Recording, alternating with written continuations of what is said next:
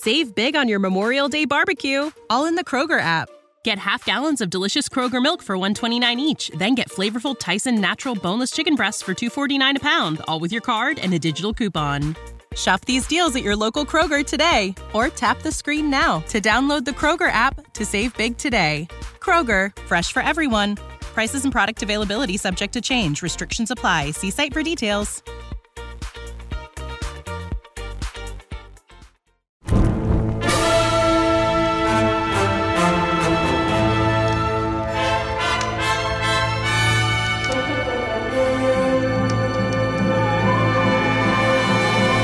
One of the highlights of A Feast for Crows is the grand entrance of Euron Greyjoy at the Ironborn Kingsmoot. Amidst some fairly run-of-the-mill Ironborn politics, Euron very suddenly silences the crowd with the ungodly sound of the Valyrian Dragonbinder Horn. This monstrous hell horn is one of the more intriguing mysteries of the book so far, since we really don't know what it does yet, apart from burning up the insides of whomever gives it a toot. It's supposed to somehow call and bind dragons to the will of the owner of the horn, even if they aren't the one who blows it. But to be honest, that seems a little screwy, and we're basically just going on Mokoro's word about what the Valyrian glyphs say and how the horn works. And Mokoro may be lying his ass off to manipulate Victarion for all we know. We have yet to see the Dragonbinder blown around any dragons, although that's soon to change, since Victarion seems to be preparing to have some slaves blow it in the harbor outside of Meereen, where Viserion and Rhaegal are flying around and eating the plague-ridden corpses that the slavers are catapulting into the city. What a lovely scene that must be. Now, I should mention that we do learn in A Dance with Dragons that Daenerys has knowledge of Valyrian dragon lords having used sorceress horns to control their dragons. So it seems likely the Dragonbinder is such a horn and will indeed control dragons in some way. However, there are theories out there that it could have other sorceress powers as well. For example, some have wondered if its magical sound might have worked some sort of compulsion magic on the Ironborn at the Kingsmoot. I mean, the Ironborn did kind of do a sudden 180 there after the horn was blown. I think that was like a 720 or a 1080. 367 1080. So, this certainly isn't an outlandish idea, right? And then we have the symbolism and mythology attached to the horn, and horns in general in A Song of Ice and Fire, which, as we'll see today, is nothing short of apocalyptic. So, there could even be some more dreadful purpose to Dragonbinder, something having to do with the fall of a new long night, perhaps. Whatever the Dragonbinder horn turns out to do, I've uncovered a bunch of evidence that the person destined to sound this thing is actually none other than Daenerys Targaryen. In fact, I believe that the last books of A Song of Ice and Fire will see Daenerys growing into something very close to a full-fledged Valyrian dragonlord, minus the slavery, of course. And that means an increasing amount of Valyrian sorcery and magic may be headed Dany's way. And actually, it seems that both the Valyrian dragon horn and a Valyrian glass candle are headed towards Daenerys, with the horn in the hands of Victarion, of course, and the candle, perhaps, being brought by Marwyn the Mage. I'm making a separate video to talk about Marwyn and Dany and the glass candles, so make sure you're subscribed to the channel below, click the red button and the bell, and click all to make sure you don't miss that when it comes out. And now, let me tell you why I think Daenerys is the one to sound the mighty Dragonbinder.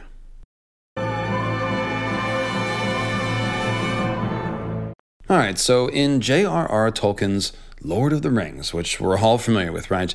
There's a famous line, made more famous by its faithful rendering in the Peter Jackson movies, from Éowyn, an incredibly brave and heroic shield maiden of the nation of Rohan. As you probably remember, the dreaded Witch King of Angmar, Lord of the Nazgul, finds himself facing a nameless knight on the battlefield when he calls down, from the back of his wyvern-like winged shadow beast, that he will bear thee away to the houses of lamentation beyond all darkness, where thy flesh shall be devoured, and thy shriveled mind be left naked to the lidless eye. And then finishing with a boast that no living man may hinder me, and presumably a fiendish cackle. But that is, of course, when Éowyn removes her helmet and declares, "No living man am I," and then sticks him with the pointy end. Friends, I am here to tell you that George R.R. Martin, who added an extra R to his name in homage to his idol, apparently couldn't resist recreating a version of this scene in A Song of Ice and Fire. except that he hasn't done it yet, but he's going to. It has to do with the inscription found on the Valyrian Dragonbinder Horn, which is kindly translated from Valyrian glyphs for us by Moqorro the Red Priest. This is from one of Victarion Greyjoy's A Dance with Dragons chapters, and it's a bit of a longer quote, but it's packed with important clues, so listen close. That night, for the first time, he brought forth a dragon horn that the crow's eye had found amongst the smoking wastes of Great Valyria. A twisted thing it was, 6 feet long from end to end, gleaming black and banded with red gold and dark Valyrian steel. Euron's hell horn. Victarion ran his hand along it. The horn was as warm and smooth as the dusky woman's thighs, and so shiny that he could see a twisted likeness of his own features in its depths. Strange, sorcerous writings had been cut into the bands that girded it. Valyrian glyphs, Moqorro called them. That much Victarion had known. What do they say? Much and more. The Black Priest pointed to one golden band. Here the horn is named. I am Dragonbinder, it says. Have you ever heard its sound? Once, one of his brother's mongrels had sounded the hell horn at the Kingsmoot on Old Wick. A monster of a man he had been, huge and shaven-headed, with rings of gold and jet and jade around arms thick with muscle, and a great hawk tattooed across his chest. The sound it made, it burned somehow, as if my bones were on fire, searing my flesh from within. Those writings glowed red-hot, then white-hot and painful to look upon. It seemed as if the sound would never end. It was like some long scream, 1,000 screams, all melted into one. And the man who blew the horn, what of him? He died. There were blisters on his lips after. His bird was bleeding too. The captain thumped his chest. The hawk, just here. Every feather dripping blood. I heard the man was all burned up inside, but that might have just been some tale. A true tale. Moqorro turned to the Hellhorn, examining the queer letters that crawled across a second of the golden bands. Here it says, "No mortal man shall sound me and live." Bitterly, Victarion brooded on the treachery of brothers. Euron's gifts were always poisoned. The crow's eye swore this horn would bind dragons to my will, but how will that serve me if the price is death? Your brother did not sound the horn himself, nor must you. Moqorro pointed to the band of steel. Here, blood for fire, fire for blood. Who blows the hell horn matters not. The dragon will come to the horn's master. You must claim the horn with blood. All right, so the Witch King said, "No living man may hinder me," while the Dragonbinder Horn, which you'll notice refers to itself as an entity in order to make the phrasing match Tolkien, says, "No mortal man may sound me and live. No living man may hinder me.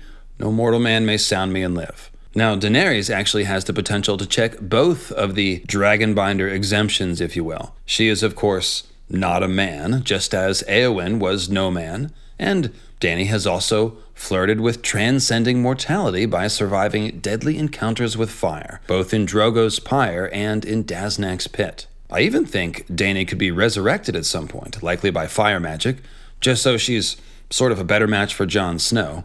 So, that kind of immortality could be on the table as well. But even without resurrection, Dany's ability to occasionally survive encounters with fire could foreshadow her being able to transcend the burning toll the Dragonbinder extracts from its hornblower. And take note of the fact that Moqorro is actually able to confirm the rumors about the hornblower being all burned up inside by translating and understanding the horn's inscription, which is, of course, blood for fire, fire for blood. A price must always be paid for magic, and the price the horn extracts is paid in fire and blood.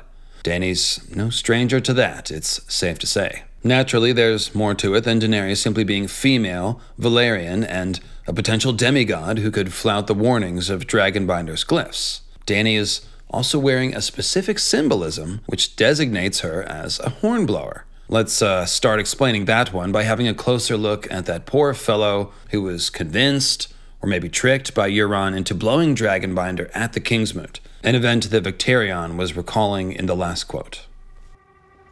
All eyes turned toward the sound. It was one of Euron's mongrels winding the call, a monstrous man with a shaved head. Rings of gold and jade and jet glistened on his arms, and on his broad chest was tattooed some bird of prey, talons dripping blood. The horn he blew was shiny black and twisted, and taller than a man as he held it with both hands.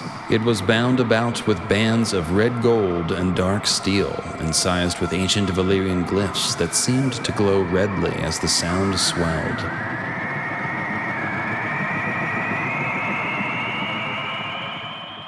Okay, so the Dragonbinder horn is banded with red gold and dark gray Valyrian steel, both of which are incised with the Valyrian glyphs that we just had Mokoro read for us. Now here's the important thing, the hornblower is banded in gold too, the rings of gold and jade and jet around his arm. Now jet is of course a black stone, and so would actually resemble the horn's Valyrian steel bands, but more important are the gold bands worn by both horn and hornblower. Because when we see the very weird but very close match to Dragonbinder in the far north, it is both banded in gold and associated with a gold-banded hornblower. I'm speaking here of the supposedly fake Horn of Joramun that the wildlings brought to the wall and threatened to use but didn't.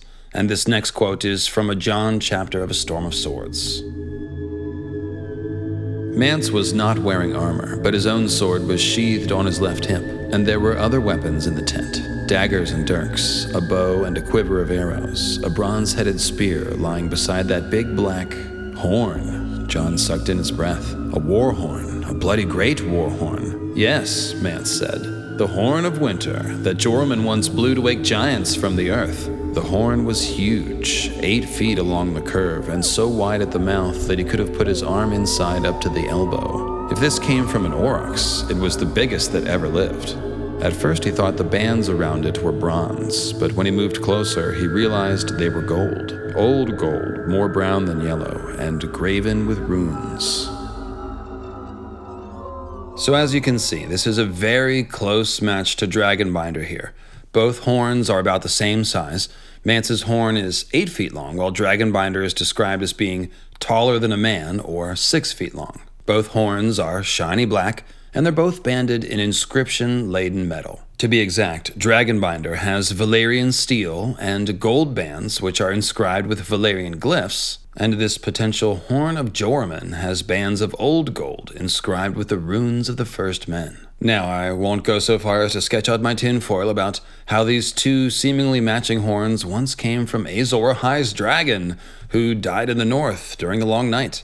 But I will point out that an apocalyptic horn called Joramun is very likely to be playing off the apocalypse-bringing Norse world serpent Jormungandr. Snakes and dragons are basically the same thing in Norse mythology, so if the Horn of Joramun, if you will, comes from a dragon, it would actually make a ton of sense. Now, setting aside that mystery, we can see that the two horns are very similar, and just as Dragonbinder is blown by a man with gold-banded arms, we find that Mance's Horn of Joramun is associated with, of course, Tormund Giantsbane, a man with very similar tastes in jewelry. Specifically, Mance tells Jon that if the Watch refuses to let the wildlings through the wall, Tormund Giantsbane will sound the Horn of Winter 3 days hence at dawn. He never does, but this threat and Tormund's constant associations with horn-blowing, such as his nickname Hornblower and Breaker of Ice, are very clear, as is Tormund's inability to resist crude humor in this scene from A Dance with Dragons, where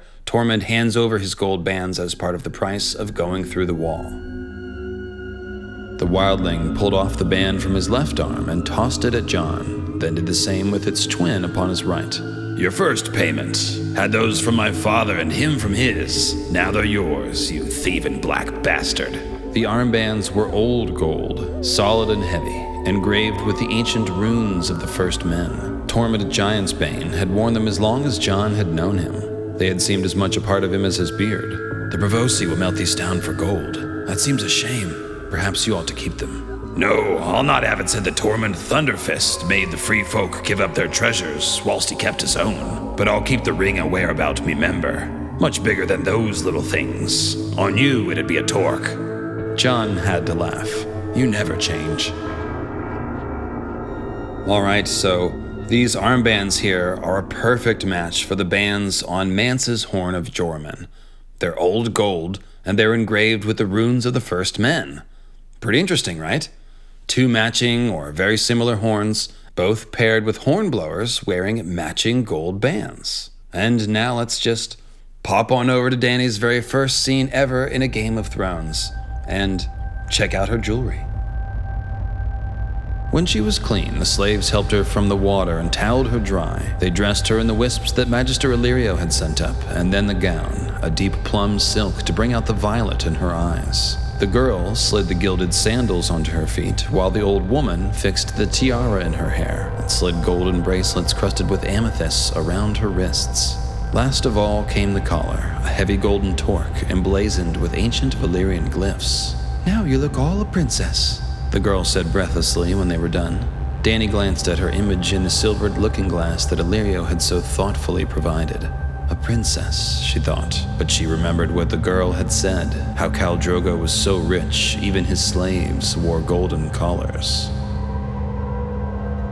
So once again, it's an exact match.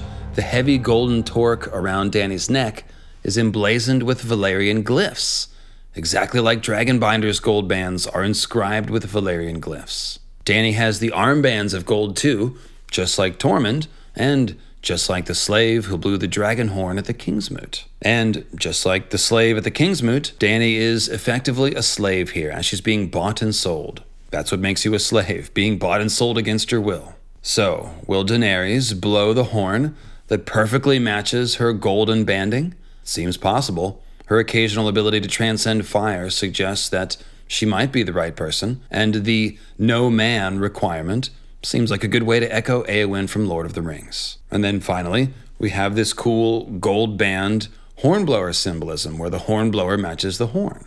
Daenerys is the only Valyrian around, save Jon, and the Dragonbinder horn, after all, has conveniently made its way to Slaver's Bay in the hands of someone who has at least some level of desire to align with Dany. I'm happy to say that there's still more evidence, though, and thus more video. So, it's time to talk about Nissa Nissa and Lightbringer.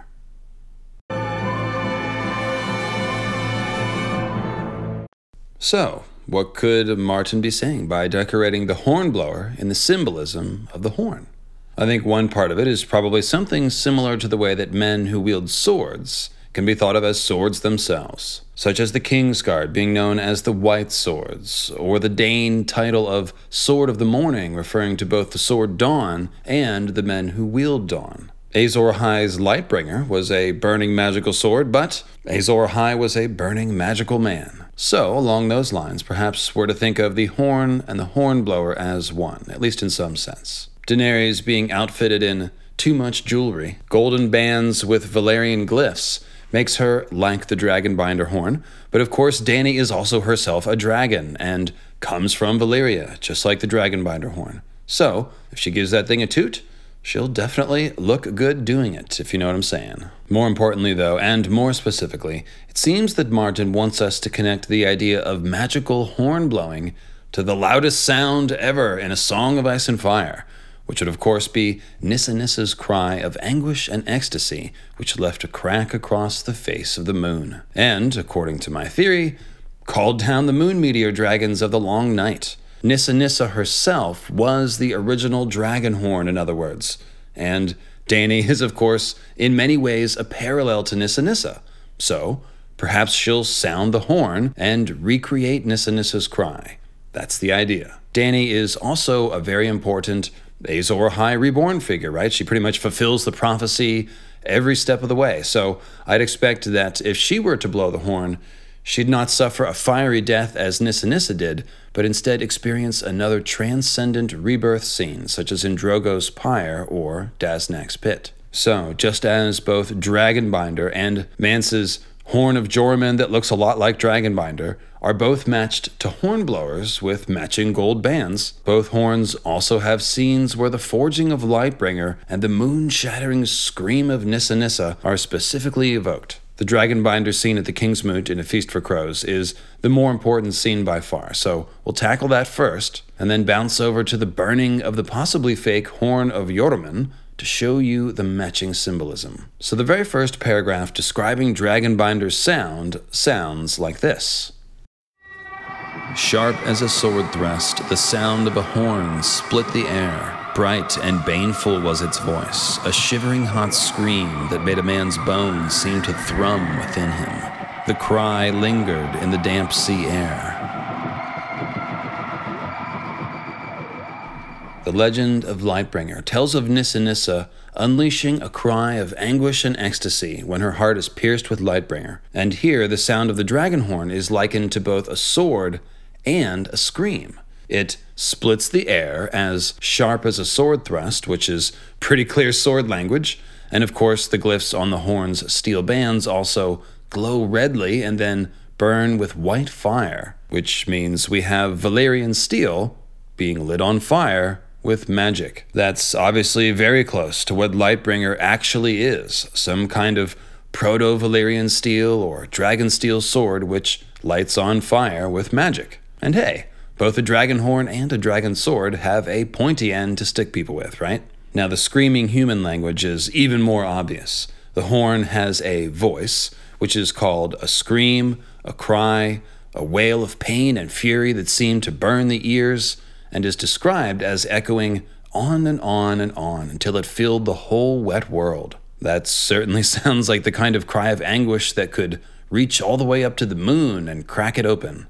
And in fact, if we look at the exact language of the Lightbringer myth, we can see that much of it is echoed in the Dragonbinder scene at the Kingsmoot. 100 days and 100 nights he labored on the third blade, and as it glowed white-hot in the sacred fires, he summoned his wife. Nissa, he said to her, for that was her name, bare your breast and know that I love you best of all that is in this world. She did this thing, why, I cannot say, and Azor Ahai thrust the smoking sword through her living heart. It is said that her cry of anguish and ecstasy left a crack across the face of the moon, but her blood and her soul and her strength and her courage all went into the steel. Such is the tale of the forging of Lightbringer, the red sword of heroes. Alright, so Lightbringer glows white-hot, just as Dragonbinder glows white-hot.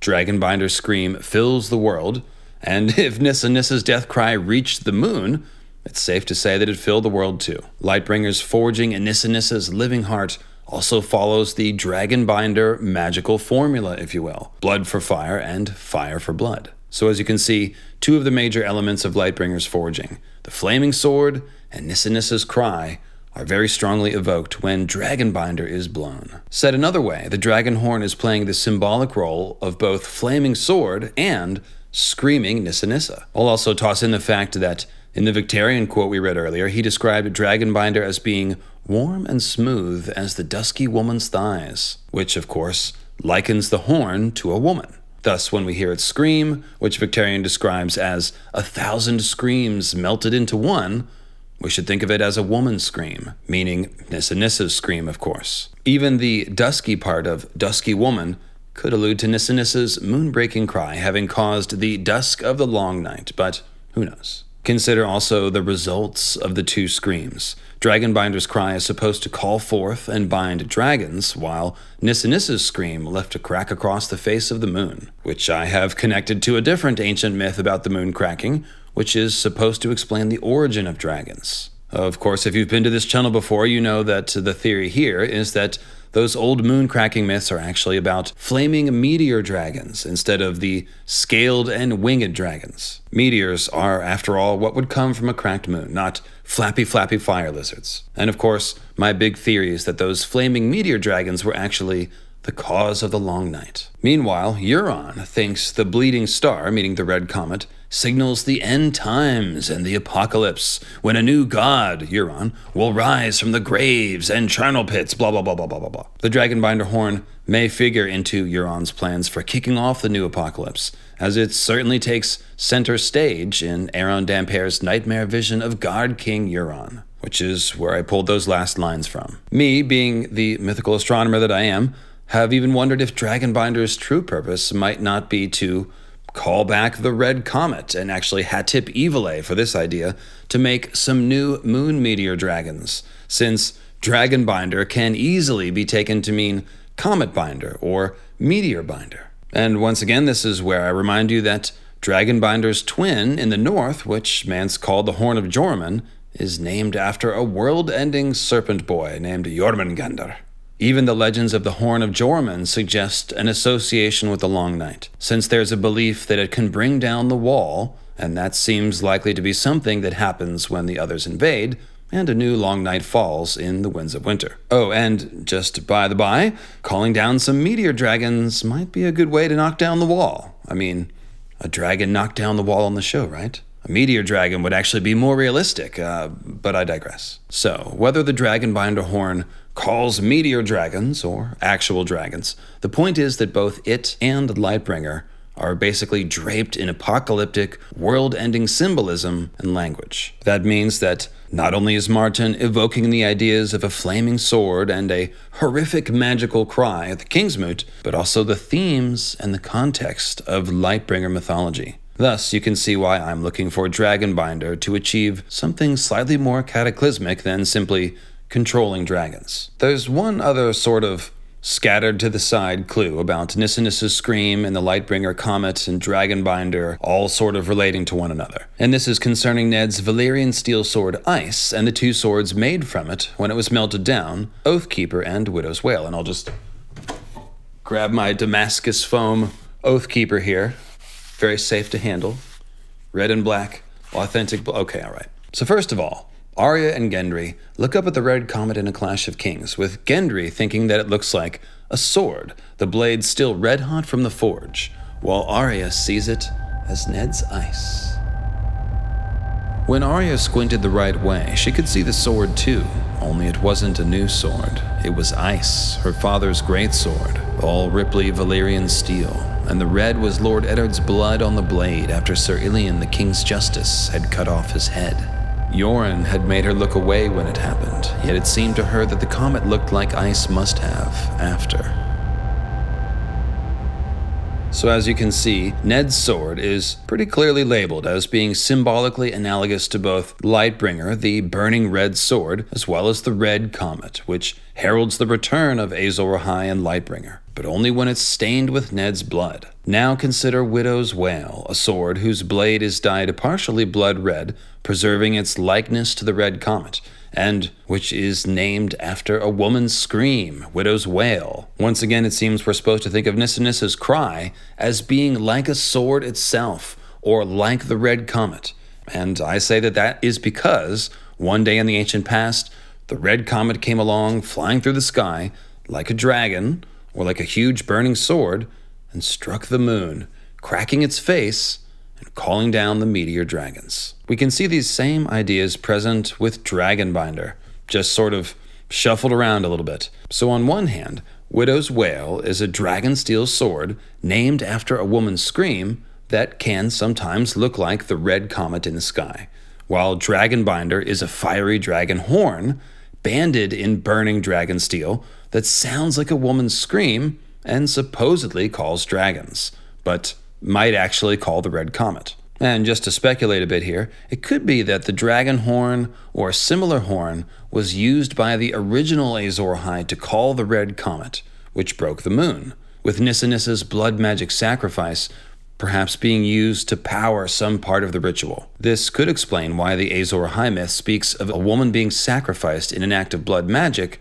alongside the cracking of the moon.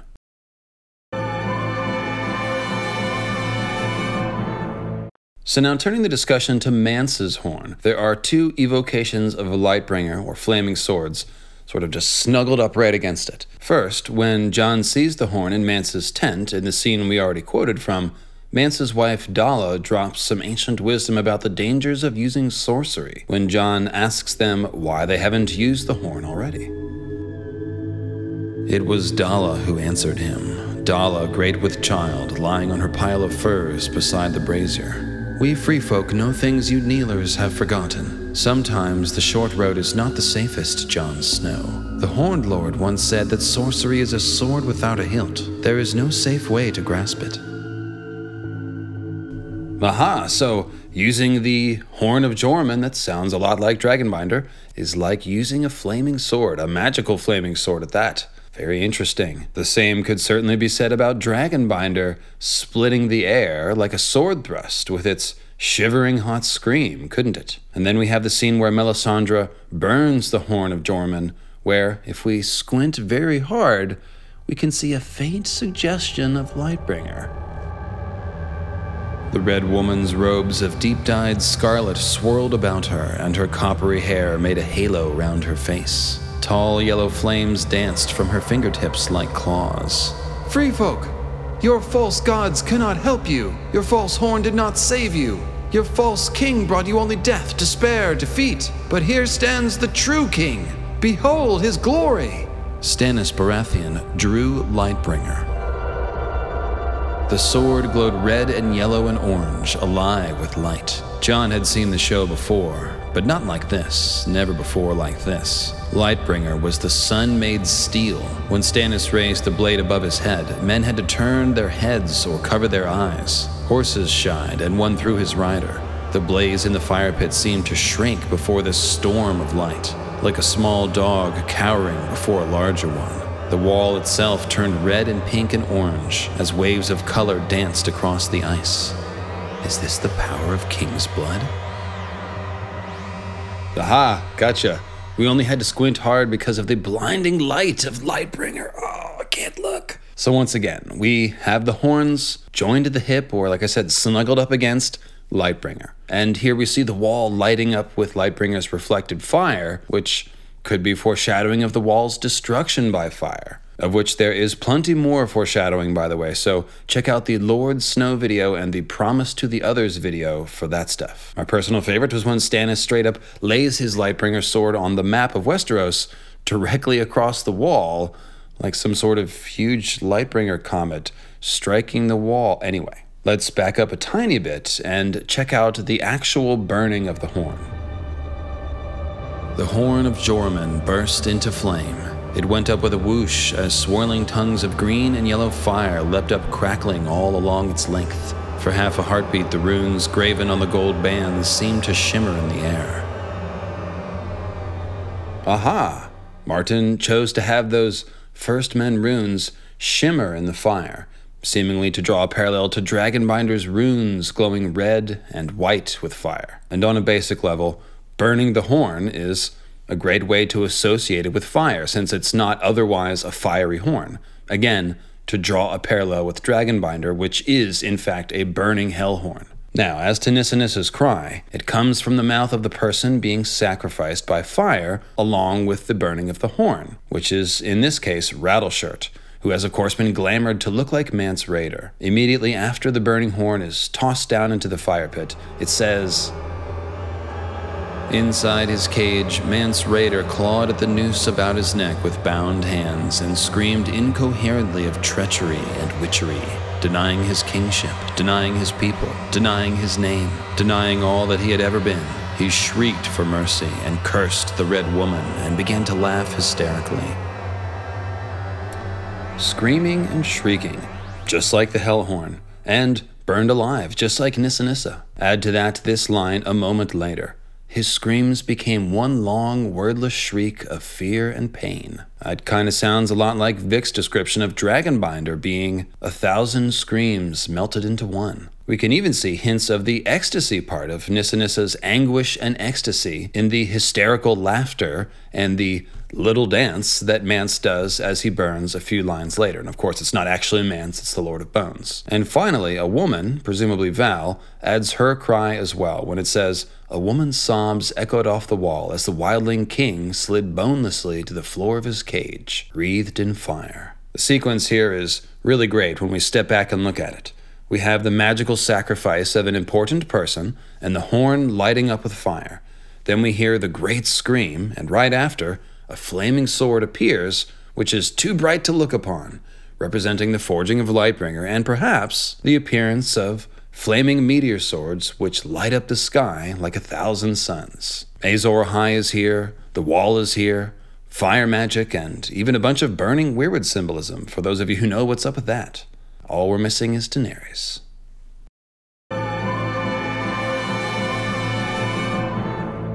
So, will Dany blow the dragon horn? We've seen plenty of evidence suggesting that she might, and it makes a lot of logical sense too. Dany certainly does need help controlling her dragons. Even Drogon, whom she has a bond with, pretty much flies where he wants to for the most part. For example, Dany thinks to herself in her last A Dance with Dragons chapter that the dragon lords of old Valyria had controlled their mounts with binding spells and sorcerous horns, but that she may do with a word and a whip. And that's to say nothing of Viserion and Rhaegal, whom Dany has little to no control over. And what if the horn does something more, something to help trigger a new long night apocalypse? Is that something Daenerys would do? Well, I've always wondered if Azor Ahai broke the moon and caused the long night on purpose, very like Euron seems to want to do, or by accident, meaning was he perhaps trying to achieve some noble purpose only to have the magic sort of backfire and create very unintended consequences? One way in which I've always expected this question to be answered would be the way it goes down this time around, meaning if Dany blows Dragonbinder, unaware of its apocalyptic potential, then perhaps Azor Ahai should be thought of as a similar figure. But if Euron blows it, or more likely forces or compels or tricks Dany into blowing it, well then that might match a scenario where the original Azor Ahai was an evil, Euron-type figure who used Nyssanis's blood sacrifice to power dark magic that enriched himself at the expense of the world and the moon. Or maybe Dragonbinder just summons and controls dragons, and that's it.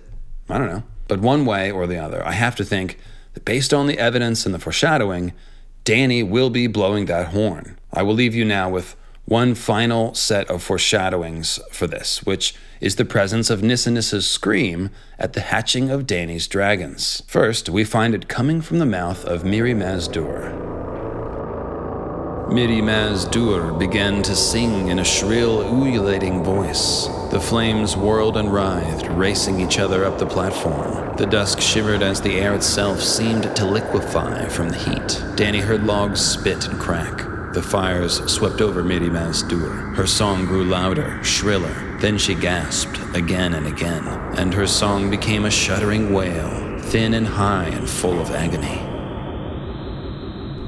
Notice that Mirri's sound starts as a magical song and then transforms to the inhuman wail that really does make us think of Nyssanissa's death cry, especially since Mirri is being sacrificed to power dragon/Lightbringer magic, as was Nyssanissa. Then we see the bonfire itself take over the scream.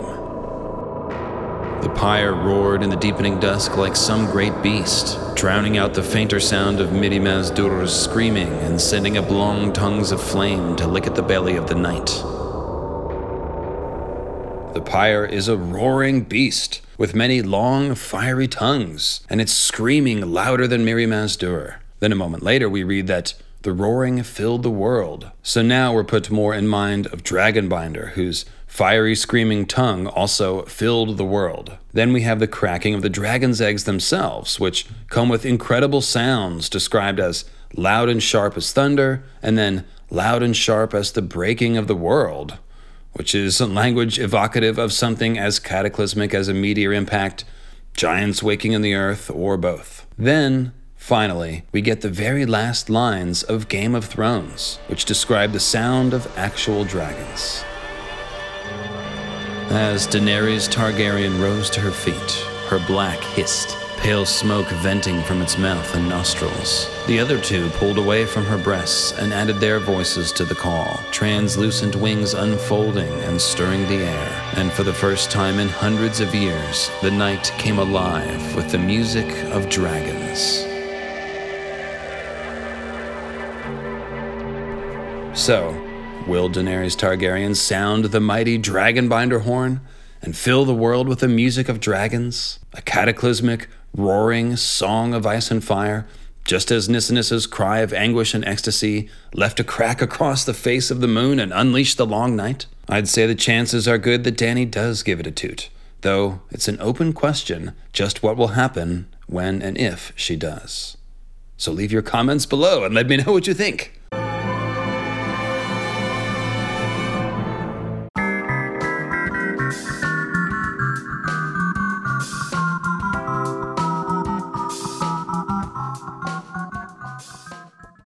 Save big on your Memorial Day barbecue, all in the Kroger app.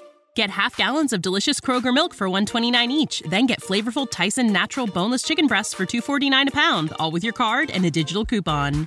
Shop these deals at your local Kroger today, or tap the screen now to download the Kroger app to save big today. Kroger, fresh for everyone. Prices and product availability subject to change. Restrictions apply. See site for details.